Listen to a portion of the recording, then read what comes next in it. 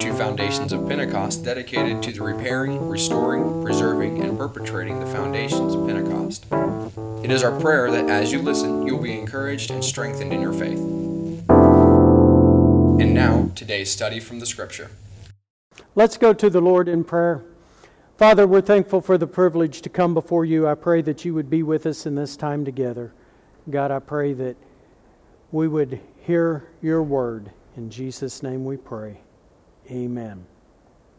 We have been in a series on the book of Malachi entitled Messages from Malachi. The name Malachi actually means my messenger, and so that is why that we have titled the series Messages from Malachi. If you turn this morning with us to Malachi chapter 3, and we are going to begin reading in verse 1. Malachi chapter 3, verse 1. The Bible says, I will send my messenger, and he shall prepare the way before me. And the Lord whom ye seek shall suddenly come to his temple, even the messenger of the covenant whom ye delight in. Behold, he shall come, saith the Lord of hosts. But who may abide in the day of his coming, and who shall stand when he approacheth? For he is like a refiner's fire, and like a fuller's soap. And he shall sit as a refiner and purifier of silver, and he shall purify the sons of Levi, and purge them as gold and silver, that they may offer unto the Lord an offering in righteousness. Then shall the offering of Judah and Jerusalem be pleasant unto the Lord, as in the days of old, and as in the former years. And I will come near to you in judgment, and I will be a swift witness against the sorcerers, against the adulterers, against the false swearers, and against those that oppress the hireling in his wages, the widow and the fatherless, and that turn aside the stranger from his right. And fear not, saith the Lord of hosts. For I am the Lord, I change not. Therefore ye sons of Jacob are not consumed. God called the nation of Israel to be a channel for bringing the Messiah into the world. And anything that corrupted that stream would work against his great plan of salvation. And so God had commanded the Jews to be a separated people, not because they were any better than any other people, or any other nation, but because he had a special task for them to perform. And anything that broke down that wall of separation would play into the hands of the evil one, or of the devil, who did all he could to keep the Messiah from being born. And that is part of the issue that we were dealing with last week when he dealt with the issue of marriage and divorce at that time, and how that they were marrying strange women and foreign women, and why he told them to leave the foreign women and go back to their original wives. And I just want to, as a matter of clarification and stuff, we got into talking about divorce last week, and that was the primary topic. And the focus here is that God hates divorce. And a lot of times what we do, and what we have spent a lot of time on in the church, is trying to figure out how to straighten out the mess that is caused by divorce once divorce happens. Is it right for you to leave your companion and when you've remarried and go back to your first wife? Or what do you do, and how do you straighten out the mess?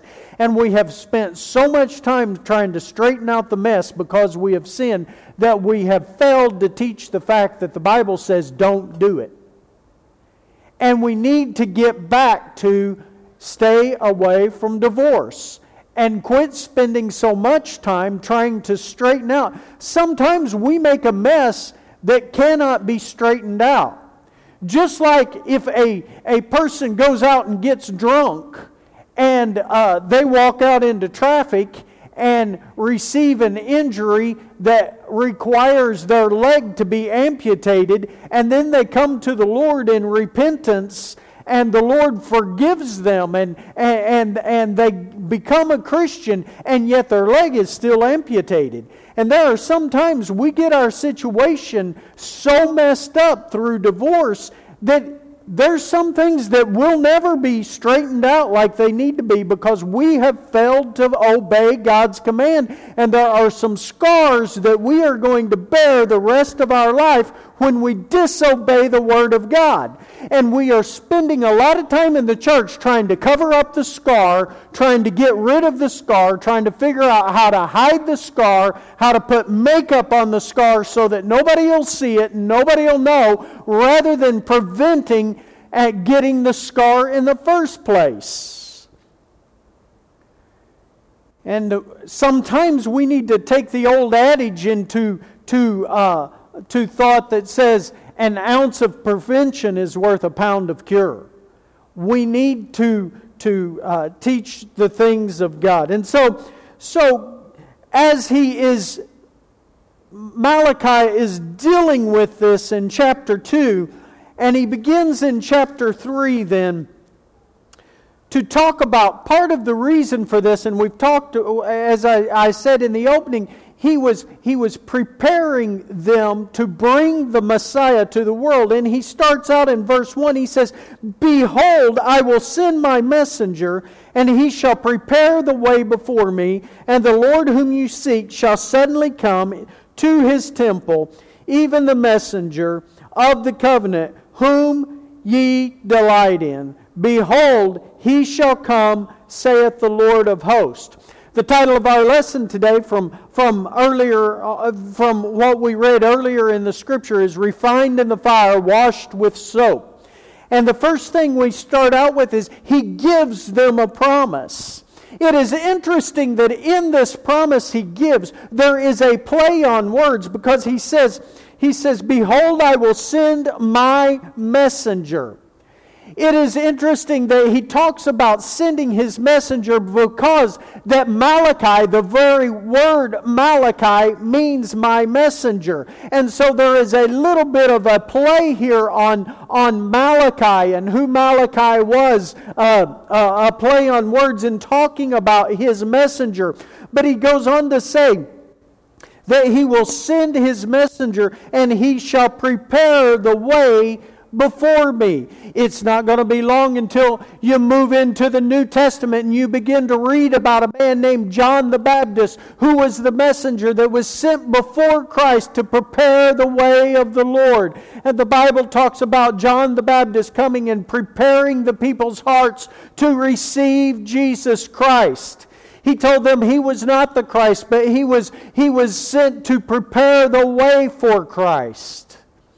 And so John the Baptist began the book of Isaiah describes him as making the path straight. In ancient times, there would be those that would go before a king would come into a city or into a place, and they would clear all the debris from the road. They would clear any rocks from the road that had fallen onto the road. They would smooth out the road. They would make the road a smooth road. They would prepare the path for the king. And that was the purpose in John the Baptist coming and preaching repentance and preaching that they needed to turn from their wickedness and from their sin and turn their hearts to God. And he was preparing the way for Jesus Christ. But as he goes on in verse 1, he first references John the Baptist by saying, "Behold, I will send my messenger, and he will prepare the way before me." But then look at the second part of that verse. He says, "And the Lord whom you seek shall suddenly come to the temple, even the messenger of the covenant whom you delight, and behold, he shall come." And he says, the Messiah is coming. And Malachi begins to proclaim the promise of the coming of Jesus Christ. And he says that his Messiah is coming to be in the temple. The dramatic wording that we find here, he says, the Lord will come suddenly come. And the wording that is used here makes it as though it is going to be fulfilled in a moment's time, that it is sudden in its coming. But in truth, it was going to be nearly 400 years, maybe over 400 years, but about 400 years before Jesus Christ would appear on the scene and would go unto the temple. But Peter reminds us in 2 Peter chapter 3, verses 8 and 9, he says, "But, beloved, be not ignorant of this one thing, that one day with the Lord is as 1,000 years, and 1,000 years is one day. The Lord is not slack concerning His promise, as some men count slackness, but is long-suffering to usward, not willing that any should perish, but that all should come to repentance." And so just as the Jews were looking for the coming of the Messiah in Malachi's day, and Malachi said it was going to happen suddenly, they thought that at any moment Jesus Christ would appear on the scene, or their Messiah would appear on the scene. At that time they didn't know it would be Jesus, but they were looking for their Messiah to appear on the scene. And expecting Him. And yet there was a delay, even though the promise was of suddenness. Even so, today we are looking for the second coming of Jesus Christ. We are looking for the rapture of the church. We believe that it could happen at any time, and we are looking forward to it. And we realize that we are on the verge of the rapture of the church. But Peter says a day with the Lord is as 1,000 years, and 1,000 years is a day. Time does not mean anything to God. And so just because there is a delay does not take away from the surety of the fact that He is coming soon. Because soon to God is not what soon is to us. But the Lord is coming soon. And so He left them with a promise. But in this promise, He began to talk to them about the necessity of purification. Beginning in verse 2, He says, "But who may abide in the day of His coming? And who will stand when He appeareth? For He is like a refiner's fire, and like a fuller's soap. And He shall set as a refiner and a purifier of silver. And He shall purify the sons of Levi, and purge them as gold and silver, that they may offer unto the Lord an offering in righteousness. Then shall the offering of Judah and Jerusalem be pleasant unto the Lord, as in the days of old, and as in the former years."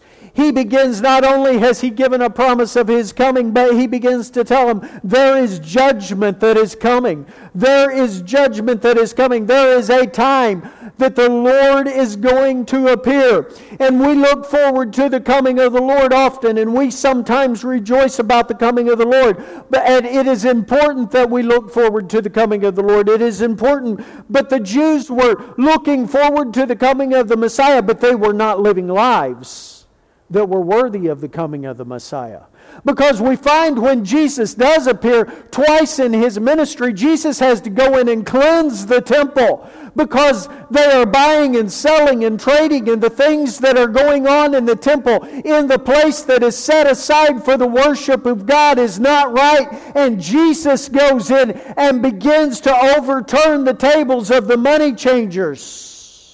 And while we are looking forward to the coming of the Lord and to the return of the Lord, if Jesus should appear, and when He does appear, what is His vision, and what is He going to see within the church? Is He going to say, "Well done, thou good and faithful servant"? Or is He going to appear and look at a church that is weak, a church that is sinning, a church that is doing things that is against His word? And is He going to say, the church must be purified? Amos warned in Amos chapter 5, verses 18 through 20, "Woe unto you that desire the day of the Lord! To what end is it for you? The day of the Lord is darkness, not light. As if a man did flee from a lion and a bear and met him, or went into his house and leaned his hand on the wall, and the serpent bit him. Shall not the day of the Lord be darkness and not light, even very dark, and no brightness in it? Did you know sometimes we can sing, we'll soon be done with troubles and trials in that home on the other side? And we can sing about heaven, and we can look forward to heaven in the time that we have no. But if we are not living purified, holy lives in the light of God's Word, it will not be a time of rejoicing. We sing when we all get to heaven. What a day of rejoicing that will be. But our works, as Paul tells us in 1 Corinthians, our works will be tried by fire. And while the Bible tells us that God will wipe away all tears, I think there's going to be some, because God doesn't, the Bible doesn't say, that's not the first thing that happens when we get to heaven. And I think when we stand before the judgment seat of Christ, there's going to be some of us that are sorry that we have not done more in this life for the cause of Jesus Christ than what we have done.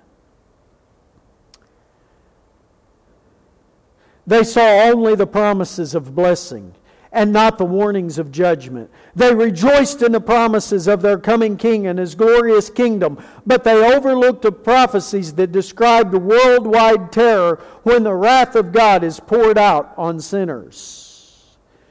These Israelites were not unlike some Christians today who talk about the coming of the Lord as though they see Him, and will be more like beholding a visiting celebrity or basking in his or her glory.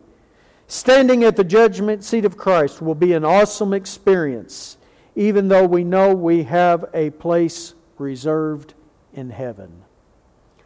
When we see that the coming of the Lord, and when we understand that the coming of the Lord brings judgment not only to a church that is cold and indifferent and that it is necessary, but the lost and the dying world is going to a literal burning hell. And when we understand that, it will create a desire for us to win all those that we can. And it's good for us to think about heaven. It's good for us to look forward to the returning of the Lord. But we must realize that God is coming back to judge this world. And anyone who does not repent is going to be judged by God. And that judgment is going to be severe. And we have been placed here with a purpose. Just as Israel was given a purpose to keep a pure seed, a pure line, a pure ancestry for the coming of the Messiah. The church has been commissioned to go into all the world and preach the gospel to every creature. It is up to us to realize that God is coming back in judgment, and He is going to judge this world, and we must let our acquaintances know that they are going to stand before an awesome God and answer for whether or not they have received Jesus Christ into their life and accepted Him to be their Lord. There is the promise of judgment, but there is a preface to judgment. Because the judgment was going to begin here with the nation of Israel, and he was telling them, and 1 Peter tells us in chapter 4, he says, "For the time has come that judgment must begin at the house of God. And if it first begin with us, what shall the end of them that obey not the gospel of God? And if the righteous scarcely be saved, where shall the ungodly and the sinner appear?" Before the white throne judgment, before the world stands before God Almighty to answer for their rejection of Jesus Christ, there is going to be the judgment seat of Christ, in which you and I, those in the church, the Christians, are going to stand before God and answer for how we have lived our life. A lot of times we want to be critical of our government, and rightly so a lot of times. We want to be critical of our nation in the direction that it's headed, and how that our nation is slipped into apostasy and gone away from God. But the Bible says that judgment must first begin at the house of God. A lot of times the reason the world is so far away from God is because the church has gotten so far away from God. And we must get back to the biblical principles. And so God brings the fire of His judgment. There is not coming a time when our nation is going to be judged. But when we look at the reprobate mindset of the world today, we realize that the world and our nation is already under judgment of God. It is not a coming judgment. It is a judgment that is now happening. One of the things that the Bible teaches us that happens in judgment is that men are given over to a reprobate mind to do those things which are unseemly. And we live in an age when men have been given over to a reprobate mind, which is part of the judgment of God. And when we go through things in this life, and we go through fire, and we go through trouble, and we go through tribulations, and it seems like the heat has been turned on in the church, it is because that God is trying to refine us as silver and gold and burn out the impurities. When we look back over the course of history of the church, and we see times of persecution that came upon the church, we see that the persecution served to purify the church. Only those that were really pure and true Christians admitted to being a Christian. No longer were there hypocrites in the church. You either stood for Jesus Christ, and sometimes at the cost of your life, or you got out of the church and you didn't have anything to do with it. The church was purified by fire, and we are racing toward that time in our nation where we are going to see the church go through the fire. And we are going to see things transpire to see, do we really believe what we believe? Do we really believe what we say we believe? Are we really part of a biblically based church? Or are we just clinging around for the blessings? And so we are going to be purged in the fire. I believe God is about to... We all face times of purging in our individual lives. But I believe we're going to begin to see, and have already begun to see, God purify the church. And try to bring... I honestly think part of even some of the closings in COVID have caused us to see. Because there's still some people use that for an excuse not to be in church. They'll go everywhere else, but there is a purging of judgment. Then he tells us there is punishment. Judgment brings punishment. Malachi chapter 3 and verse 5 says, I will come near unto you to judgment, and I will be a swift witness against the sorcerers, against the adulterers, against the false swearers, against those that oppress the hireling in his wages, the widow, the fatherless, and turn aside the stranger from his right, and fear not me, saith the Lord of hosts. First of all, he tells us that the judgment of God is sure. It will take place. Last week we read the scripture where it said, just because that the wrath of God is not poured out on the wicked immediately doesn't mean that it's not going to happen. A lot of times we have a tendency to think, oh, well, God's overlooking our sin because He hasn't brought judgment yet. But it is sure. It will happen. You can rest assured that God is going to punish the wicked. The second thing we find is that the judgment of God is swift. It may be prolonged. It may not happen immediately. But when it begins to happen, it's going to happen quickly. And then he specifies some of the things that God will judge. Oh, this, we know this, right?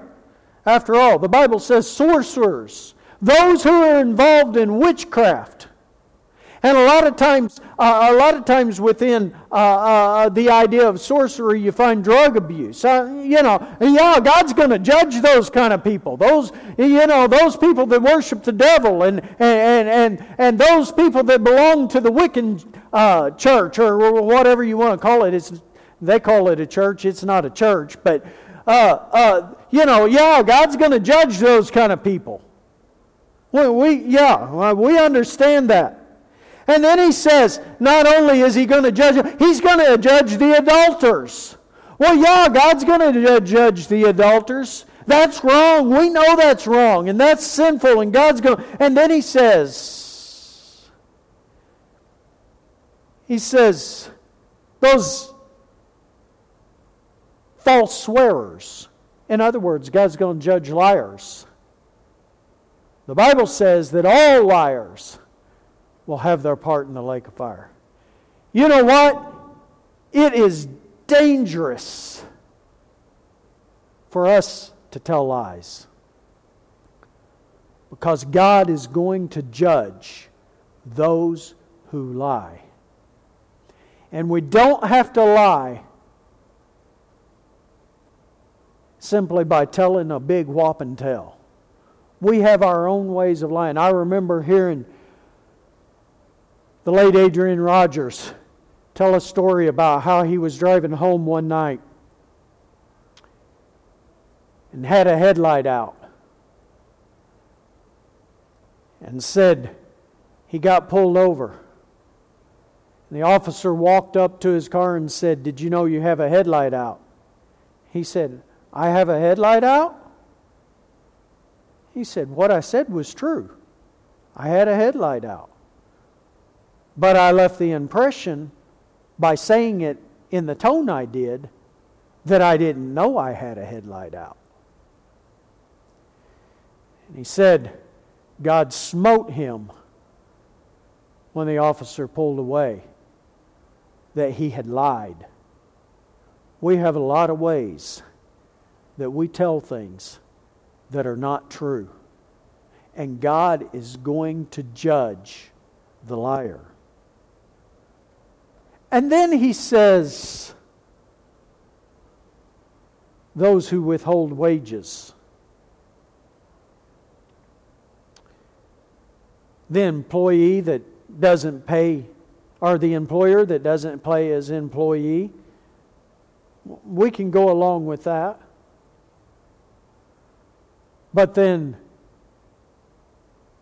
when we don't pay for the goods that we got from the employer, and he can't pay the employee because we're really the one at fault. And so he says, and then he goes on to say, the oppressors of the widows and of the orphans. And then he says, the inhospitable. Or he says, he that turns aside the stranger. You know, the list was pretty good when he started out with the sorcerers and adulterers. But the farther down the list he got, wait a minute. Are these things really that bad? He puts them in the same classification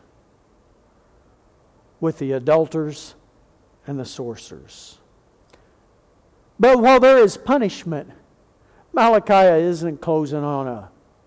Of course, he's not closing here, but the entire book of Malachi, while he's dealing with these kind of things, he is not totally leaving them with a hopeless feeling. But he says there is pardon for sin. First of all, He tells us in verse 6, I am the Lord, I change not. He tells us God is unchangeable. The declaration of God that God does not change was both ominous and encouraging, because He would certainly punish the wicked, just as He had sent the flood in Noah's day to punish the wicked of His day. He would punish the wicked, but He also was going to be a God to Israel. And just as God dealt with the nation of Israel, He will deal with the church today and with people today. There is forgiveness when we turn to Him with our whole heart. Just like a sailor will look to the sun to set his compass because the sun does not move, so we must look to Jesus Christ, the unchanging God, to control our lives and to set our lives. If we try to set our compass of our lives by the fads of this world, they're constantly changing. If we try to set our compass by the fads of the church, they are constantly changing. If we try to set our compass by people in the church, sometimes they change. But if we will set our eyes on Jesus Christ, He does not change. And we can set our life and our morals and the way that we live by Jesus Christ, knowing that He never changes.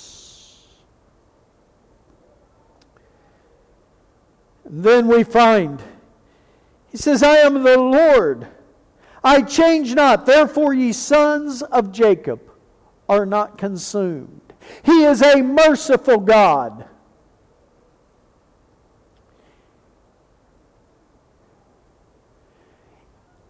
He says, you've done wrong, but you have not been consumed, because the mercies of God are new every morning. The Bible tells us that God is not willing that any should perish. God is not willing that any should perish, but that all should come to repentance. And that is why that judgment is delayed. It is not simply that God is slow in passing judgment upon sin. It is not because God just feels bad about judging, and so He's hesitant to judge us. It is not because, but it is because He is not willing that any should perish. And when we do wrong, God gives us a space, not because He doesn't think it's wrong, not because God is winking at sin, but because God is giving us room to repent and to come back to Him. And when we come to Him, He is faithful and just to forgive our sins and cleanse us from all unrighteousness. He will cleanse us from all unrighteousness. The question was being asked, where is God's justice for His people? When Jesus Christ came 400 years after Malachi, He died on the cross. And Jesus, through His death, completely satisfied the justice of God. He paid the penalty for the sins of the world and vindicated the holiness of God. Nobody can ever truthfully say God is not just. The cross of Christ is proof that the same God who ordained the law of sin and death also took His own medicine and willingly died for sinners. Because of Calvary, God is both just and the justifier of all who trust in Jesus Christ. Let's bow our heads. Thank you, Lord, for your word.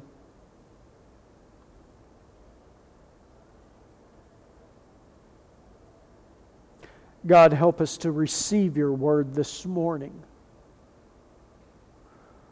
realizing that in the pages of your word we find your desire for our lives, your plan. So God, I pray this morning that we would see your holiness, we would see your righteousness, we would see your purity, and realize that you are coming to judge this world of sin. And that we would be challenged, first of all, to pattern our life after Jesus Christ, to accept the blood of Jesus Christ imputed to us. Lord, the blood of Jesus Christ that imputes His righteousness to us, that we might strive to live holy before you and pleasing in your sight. And then, Lord, that we might have a desire to share with a lost and dying world that Christ Jesus came into this world to save sinners. That He came to seek and to save that which was lost. It's in Jesus' name we pray. Amen. This has been Foundations of Pentecost. We trust that you have been blessed by today's message. If you would like to know more, please visit us at foundationsofpentecost.com.